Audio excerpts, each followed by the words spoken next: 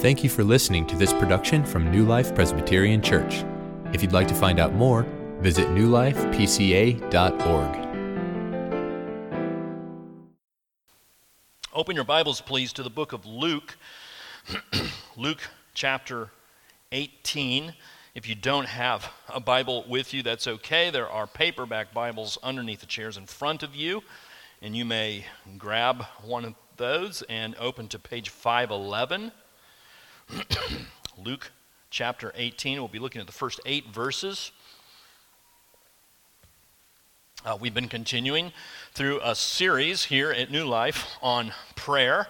We're nearing the end of this sermon series. Actually, next Sunday will be the last sermon in this series, and I think, as has been communicated pretty well, I'll be headed away on sabbatical during the months of June and July. And so Pastor Brian will be preaching during the month of June, a series on Elijah. And so I know you'll be greatly blessed by that series. And before we go further, I just want to remind you of why we've been spending all this time considering this topic of prayer.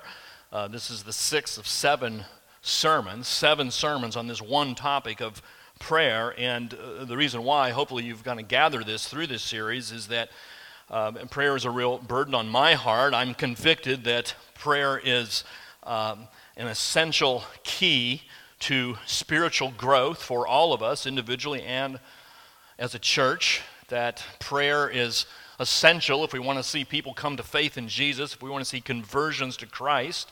We need to pray. If we want to see revival in our church, in our community, in our nation, it often comes through prayer. The importance of prayer cannot really be overestimated. And yet, very often, prayer is what we do after we've done everything else, instead of being the first thing we do before we do anything else. Prayer is very easily set aside, but it's so essential, and so the burden of my heart has been to impress upon you, people of God at New Life, to be a praying people, to devote yourself to prayer. And so this is a good time, after having heard 5 sermons about prayer, I want to ask you, how is your prayer life? How's your prayer life going? Tim Keller has written a book on prayer, very good, I recommend it, and he has an illustration where he compares prayer to a rowboat.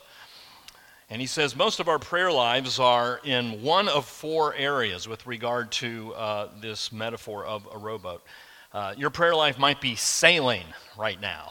I guess a rowboat doesn't have a sail, but you might be just swimming along fine in your prayer life. You're sailing, the wind is at your back, and it's going very easily. Prayer is easy. You have a very rich, intimate prayer relationship with God. That's good.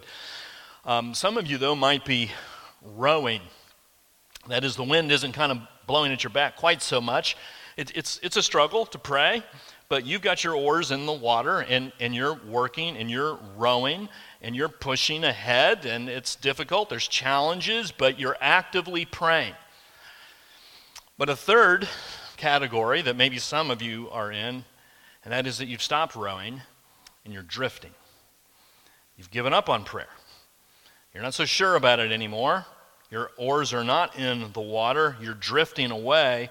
The danger is that can eventually lead to sinking, and that would be the 4th category of our prayer life. You might be sailing, you might be rowing, you might be drifting, you might be sinking. Which one are you this morning? Here's what often happens, is that we have a time in our Christian lives where we're sailing and things are going well and our prayer life is vibrant, but then something happens. We fall into sin, maybe. We discover that many of our prayers are unanswered. We don't sense God's presence when we pray. Our mind gets filled with doubts because of certain things we've been reading or hearing, and our heart dries up, and we stop rowing. And when we stop rowing, we start drifting. And the danger is that if we continue to drift, we might sink. This parable that we're about to read here in the book of Luke is directed specifically at this issue. This parable is given to us so that we would persist in prayer and not give up. And it's very clear that that's what this parable is about. This is a parable that Jesus has told. Jesus often taught this way. He would tell these kind of stories as a way of presenting lessons to people. And you might know that a lot of parables are hard to understand. We're not really sure what Jesus is getting at because they're kind of peculiar stories. But this parable is not one of them. This parable is like what every preacher desires to preach from, because the point is so easy, because Jesus tells us what the point is. At the very beginning, he told them a parable to the effect that they ought always to pray and not lose heart. That's the point of this parable.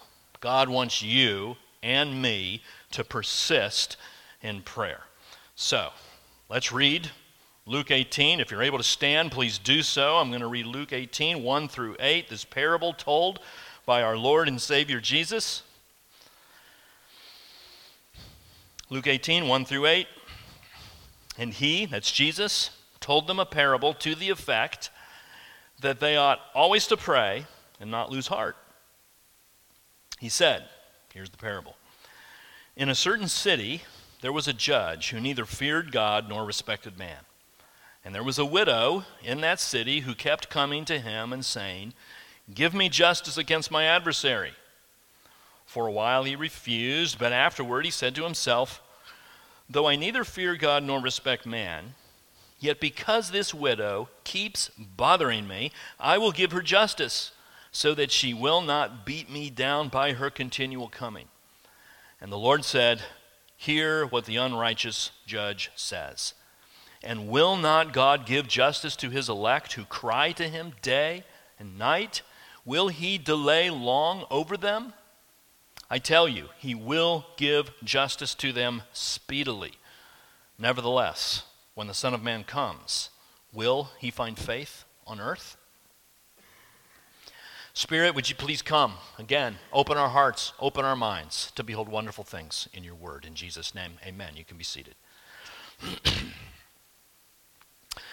So at the very beginning of this passage, we already get a bit of grace and comfort here, I think, in verse 1, because when the passage says that Jesus tells this parable that we ought always to pray and not lose heart, there is the acknowledgement that that is a very common occurrence for us, that is, to lose heart. It is easy to become discouraged when we pray. It's easy to want to give up. Jesus knows that this is a common experience, that all of us in this room have dealt with it, and we shouldn't pretend that we haven't. So Jesus knows that this is common, but nonetheless, he wants us to pray anyway. He wants us to persist. He wants us to persevere. And in this parable, there are reasons given why. That might be your question this morning. Why should I pray? Why should I keep praying? Why persist? Here's the first reason. Because God is ready to answer prayer. It's the first reason why you should persist. God's ready. He's even eager to answer prayers. Now, it's important to understand what kind of parable this is in order to really get the point. This is a parable of contrast. Maybe it's been a while since you've been in an English class, but you might remember that when you compare two things, you're pointing out the similarities. When you contrast two things, you're pointing out the differences. Very important to understand as reading this parable. This is a parable of contrast. We're seeing the difference between this judge, who we've read about, and God. They're not the same, they're different. That's the point that Jesus is making. He's also using what is called a lesser to greater argument.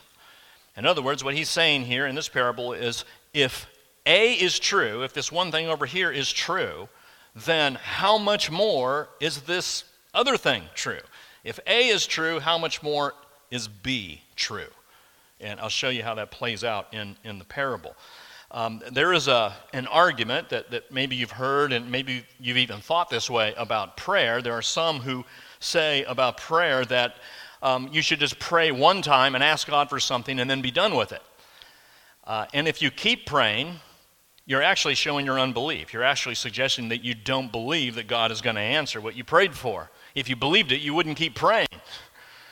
So there are some who say this. You pray one time and you're done with it. You show your faith by praying just once and be done with it. But clearly, that is contrary to what Jesus is saying here, right? Again, in verse 1, he's telling this parable to the effect that we ought always to pray. We ought to persist in prayer. And Jesus uses this lesser to greater argument to make the point. So, let's look and see how he does this. So we get this judge, as mentioned here in verse 2. And who is this judge? Let's read it. It said, he said, in a certain city there was a judge who neither feared God nor respected man. So here's a judge, doesn't fear God, has no regard for what God thinks or what God desires. Maybe he's an atheist, I don't know. He just doesn't have any sensitivity to spiritual things, no fear of God whatsoever. But on top of that, he has no respect for man either. No care for his fellow human beings. This is a guy who is hardened in his heart. He is ruthless. He has no mercy. He doesn't even care about needy people like the widow who comes before him in this passage. He reminds me a little bit of what Scrooge must be like, or Scrooge reminds me what this guy must be like. Every Christmas we hear about Scrooge and his hatred and hard-heartedness against people. This guy's a kind of a Scrooge. And in verse 6, we see that he's even unrighteous. Hear what the unrighteous judge says. He's corrupt even. There's an implication here that maybe there's one thing that would change the judge's mind. That's a bribe. Slip him some money under the table. Maybe he would respond to somebody's request, but here's the issue. The person coming, making a plea to the judge, is a widow who would be poor and needy. This widow, she has no money to offer up a bribe. So this widow who comes to the judge has really nothing to offer. She knows exactly what this guy is like. She knows that this is a man who would have no care for her whatsoever, who would not be inclined to respond to her pleas, and yet she calls out to him anyway. She pleads with him. She goes to him nonetheless, and she asks, and what we find, if you look down to verse 4, is the judge gives in.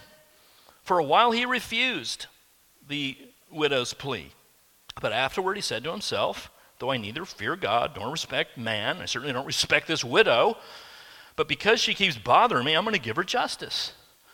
I'm going to respond. I'm going to give her what she wants. Now, the point here in this parable, and I think we need to be very careful to acknowledge this, the point I don't think is that if you just pray long enough for whatever you want, you'll get it. Whatever you have in mind, big house in the suburbs, to be famous and rich, or whatever it is, I mean, here's the magic formula. You just keep praying and God will give it to you. He'll give you whatever you want if you pray long enough. That's not the point.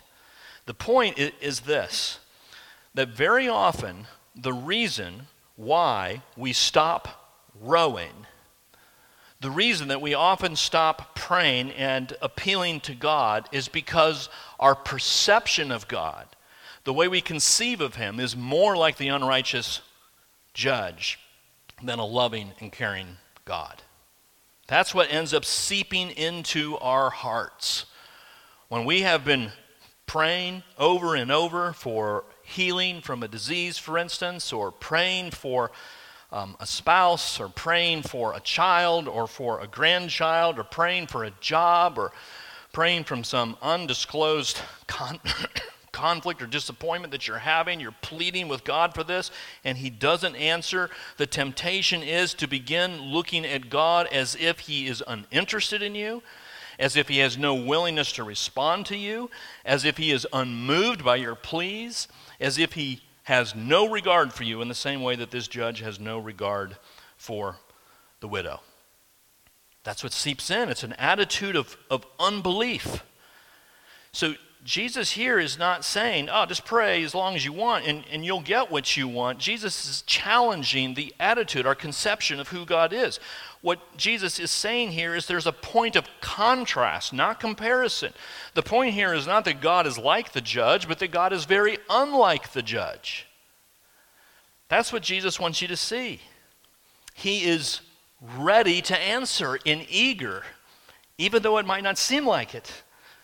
Even though it might seem like he's uninterested, that God is not corrupt. He is a righteous God. God is not irritated by your pleas to him. He is delighted. He is pleased to receive them. God is not only listening to you on certain limited occasions. He's listening to you all the time. God is not like this judge. And so the way to summarize the argument that Jesus is making here is this. Here's his argument from lesser to greater. If the unrighteous judge answered the widow's plea, how much more willing is a righteous God to answer your plea? That's the point that Jesus is making. If the unrighteous judge answered the widow's plea, how much more, should be there, willing is a righteous God to answer your plea? Now, I know the question that comes to mind is, well, I've been praying to God. It sure doesn't seem to me like he's very eager to answer my plea. It doesn't seem that way. So why should I keep praying? And I think the answer is that before we start looking to God to give us the things that we want, we need to be willing to approach God simply for the purpose of taking hold of him and who he is. I mean, that's the title of this entire sermon series. It's prayer, taking hold of God. That's really the essence of prayer. We're taking hold of him. We know he is there. We know he has saved us. He is our Father. We want to draw close to him. We want to draw near to him. We want to commune with him. We want to know more of him. We want him first and foremost. And so we come into his presence. We take hold of him. I mean, if you think about what it would be like if every time you prayed and asked God for something, he immediately gave it to you. Certainly the temptation would be, wouldn't it, to only go to God when you wanted something from him. Oh, this is the way it works. I have something I like, I ask for it, God gives it to me, and once I get it, I'm done with God until I have another need. And then I'll come back and ask for the next thing, kind of like the deadbeat son who only comes to visit mom and dad when he needs money. But what God desires is that we would come and bring to him the attitude that we see here in Psalm 63. David says, God, you are my God. Earnestly I seek you. My soul thirsts for you. My flesh faints for you, as in a dry and weary land where there is no water. God is ready to answer prayer. He stands eager to answer prayer. Bring that attitude, bring that faith to God when you pray. I think this is what Jesus is trying to teach us. Avoid that temptation to drift, to stop rowing and to drift into hard-heartedness and thinking that God is merely an unrighteous judge. A guy named Bill Thrasher says this: perseverance in prayer is not overcoming God's reluctance, but rather laying hold of God's willingness.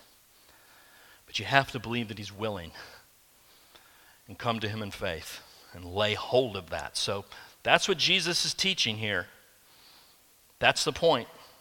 God's ready. He's not like this judge who was very unready. But then secondly, we see this. God rewards persistence in prayer. He's not only ready, but he actually rewards those who persist in prayer. So now let's focus a little more on the widow than on the judge. As we see, there was a widow in that city. Verse 3, the widow who keeps coming to this judge. Now, you probably know that the widow was on the lowest rung of the social ladder in biblical times. This widow would have had no husband, no money, no influence. She has nothing to offer. We don't know the details of her situation. We're told in verse 3 that she has some kind of an adversary. Details not given. Somebody has committed an injustice against her. And so her plea to the judge, at the end of verse 3, is give me justice against this adversary. But here we have a picture of somebody who is coming to a judge with total helplessness. She has nothing to offer, which is an illustration of the way we all are when we come to God. We have nothing to offer. We come to him only in our helplessness. And there's something that's absolutely essential for us as we think about the very nature of prayer. This is the foundation of prayer, helplessness. And sometimes God lets our boat sink, right? So that we'll cry out in helplessness and plead with him for help. A guy named Ole Halsby says this: helplessness is the quiet, sustaining power of our prayer life. I never grow weary of emphasizing our helplessness, for it is the decisive factor, not only in our prayer life, but in our whole relationship with God. So to be helpless is a good thing. And again, sometimes God lets us sink so that helplessness can become more vividly aware in our minds. But here is this widow. She's got nothing to offer the judge except for one thing, and that is her ability to persist. This is a determined woman, and this is what she does. So verse 4, for a while it says the judge refused, but afterward he said to himself, though I neither fear God nor respect man, yet because this widow keeps bothering me, I will give her justice so that she will not beat me down by her continued coming. This widow just wears this guy down. That phrase there for keep bothering me actually is a Hebrew phrase which means strike me under the eye.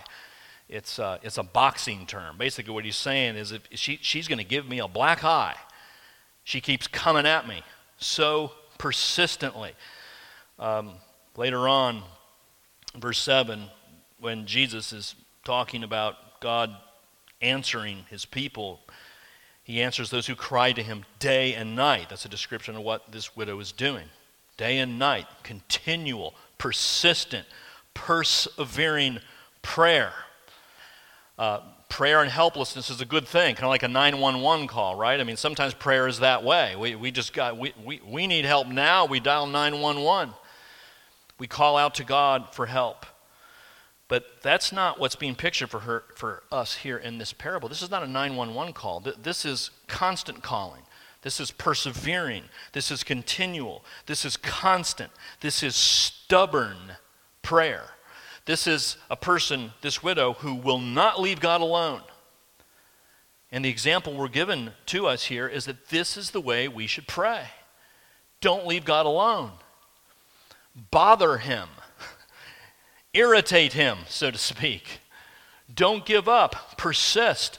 Friends, if your prayer life is nothing more than just a quick prayer before your evening meal, if your prayer life is nothing more than a thank you, God, for this day as you're drifting off to sleep, you don't have much of a prayer life. You don't have a biblical prayer life. You don't have a prayer life like that which is presented to us here in Luke 18. Day and night, continual, constant, persistent. And the example given to us here is that God rewards that kind of prayer.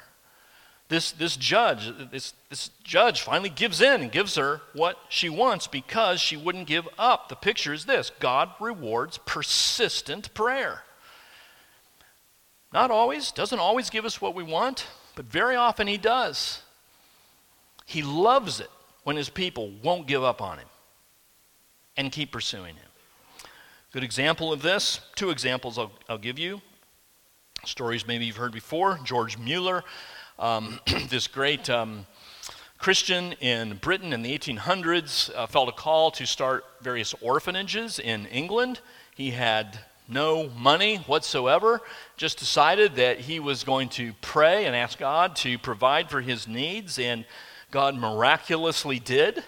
He never asked for money, all he did was pray, and the money came in. Now, that's not going to work for everybody, but in God's grace, it worked for George Mueller. He started several orphanages that gave homes for 10,000 children, started 117 schools in 1800s England. A great man of prayer. Well, George Mueller sensed a commitment to pray for some friends. So he had five buddies, and they were all unbelievers, and he wanted to see them become Christians, and so he started praying for them regularly. After 18 months, one of the friends came to faith in Christ. Year and a half. He kept praying for the other 4. After 5 years, second friend came to faith in Jesus. He kept praying. After 6 years, a third friend came to faith in Jesus. Well, George kept praying year after year for these two other friends, and it turned out that Mueller passed from this life, died, with only 3 of his friends coming to faith. 2 of them didn't. But 2 months after Mueller died, both of those 2 final friends came to faith in Jesus. All 5 friends converted through the prayers of George Mueller. Adding it up, as a summary, Mueller prayed for those 2 last friends who came to faith after he died for 52 years. He prayed for them for 52 years. And now he's fellowshipping with them for all eternity. God rewards persistent prayer. He does. We've had an example of that even here in this congregation. I think a story that many of you know that I never tire of telling. This is Danny Addington, Carol Addington's husband. Carol is still a member here at the church. And Danny was prayed for by Carol and her family for 50 years. He was not a believer. Carol and many in the family longed to see him come to faith, so they prayed for 50 years. And it was after 50 years that finally, in this church, he came to faith in Jesus. Came to believe, was baptized here, and 1 year later, he passed away from brain cancer. 1 year before his death, he came to faith. 50 years of praying for that man. God rewards persistent prayer. Jesus is telling us this, that we might not lose heart. Don't give up. Maybe you've been praying for someone for 5 years or 10 years or 20 years, and you're thinking it's never going to happen. Keep praying. Don't lose heart. Get your oars in the water. Start rowing. Again, if you've given up, start praying for your unconverted friends. Start praying for your unconverted wife or a husband. Keep praying that your marriage would improve. Keep praying for that relationship to be restored. Keep praying for the vindication of the persecuted brothers and sisters throughout the world, in China in particular. Pray that their persecutors would be overcome. Pray that they would be vindicated. Pray for revival in our land. Pray for revival in this church, in this community, in this nation. I know it seems like it's never going to happen. I know that. Jesus knows that. But keep praying anyway. Don't lose heart. God rewards persistence. He wants us to persevere in calling out to Him. And the last thing we see here is that God responds to His people who pray. God is ready. He's eager. We need to conceive of Him as a God who is ready to respond. He rewards persistent prayer. But He also responds in particular to His people. That's really the key phrase in this point.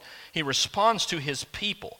And when I say His people, I mean the elect, or that's the way they're described actually in this passage. So if you look at verse 7, Jesus says, "Will not God give justice to His elect who cry to Him day and night?" This privilege of prayer, friends, is not given to everybody.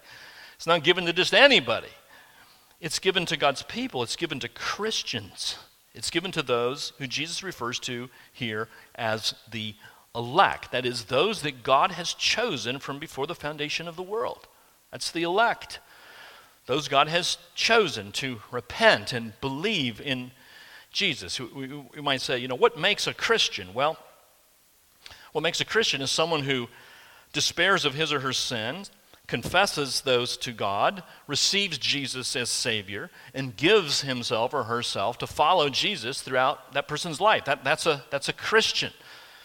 A person who has given up on his own moral efforts and trusts what Jesus did on the cross, shedding His blood in His resurrection from the dead. That's the person's only hope for salvation, only hope for eternal life, only hope for pardon before God.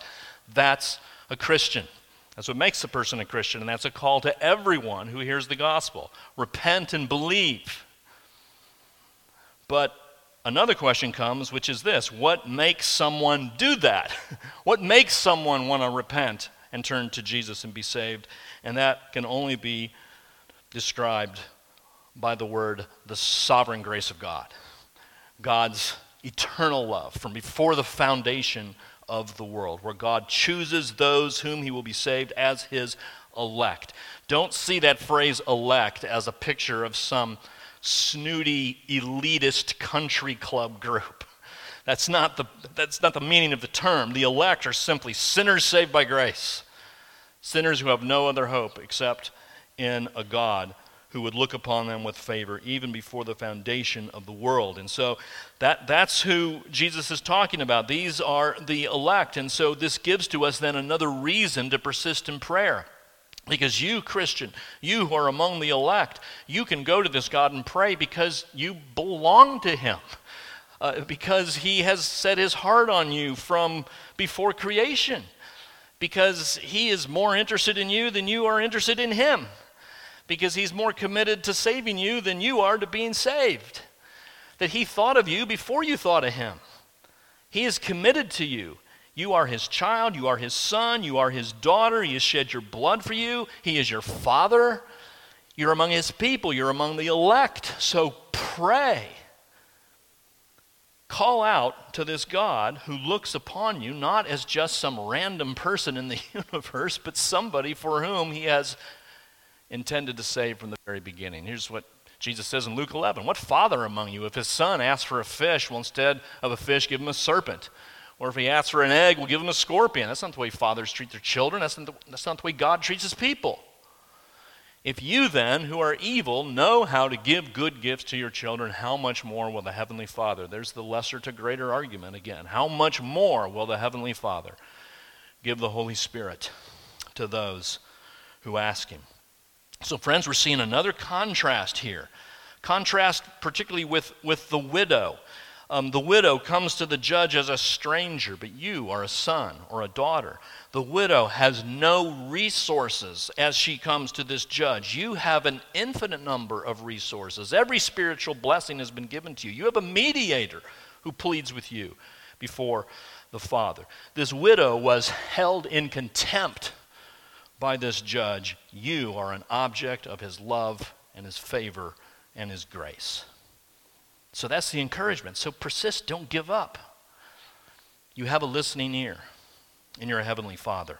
Now, the passage goes on in verse 8 to say, Jesus says, I tell you that he'll actually give justice to them, and here's the tricky word, speedily, quickly, which just seems absolutely contrary to everything that we experience. Boy, it sure doesn't seem like God is quick to answer our prayers, does it? I mean, in fact, that's the purpose of this kind of whole message, is praying for 50 years. That doesn't sound very, very quick, does it? Doesn't sound very speedy. I mean, this is difficult. I mean, it's a good question. What does that mean? It gives justice to them speedily, quickly. It could mean that in the context of all eternity, that relative to all eternity, in God's perspective, it seems quick. Seems speedy, seems long for us, but short to God. Some say that the word used here could actually mean something more like suddenly.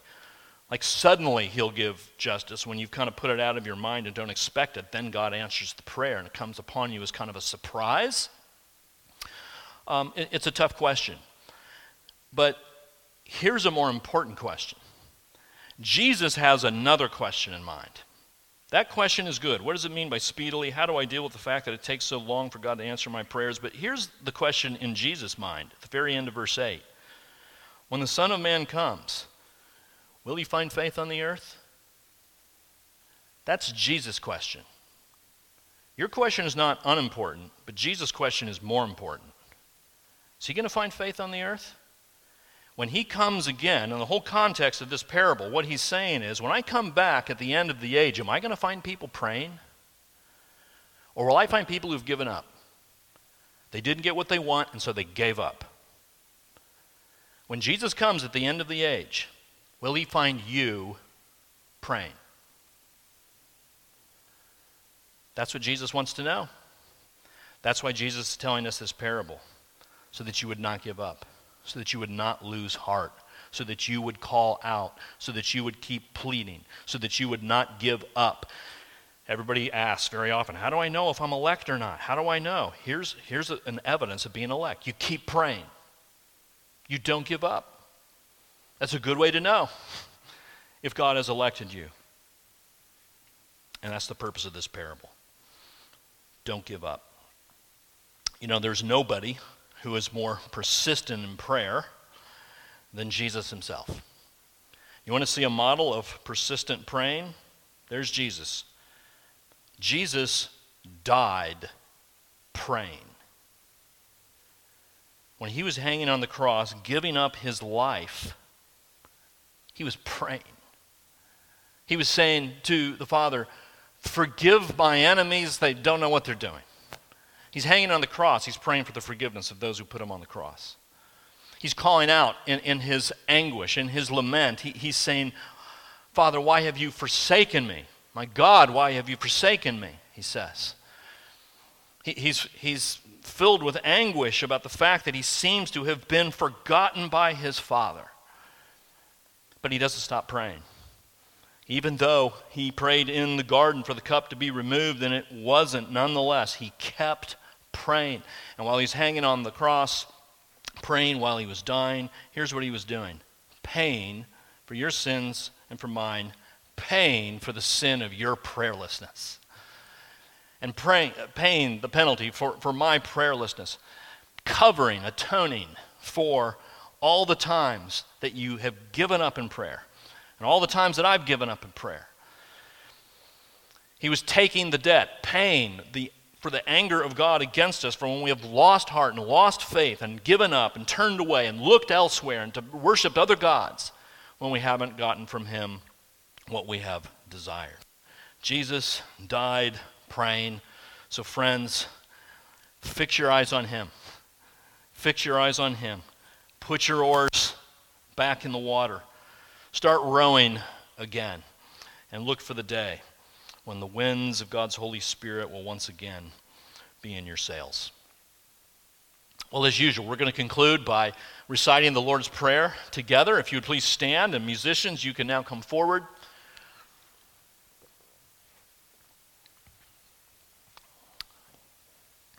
Let's pray together. Our Father, who art in heaven, hallowed be thy name. Thy kingdom come, thy will be done, on earth as it is in heaven.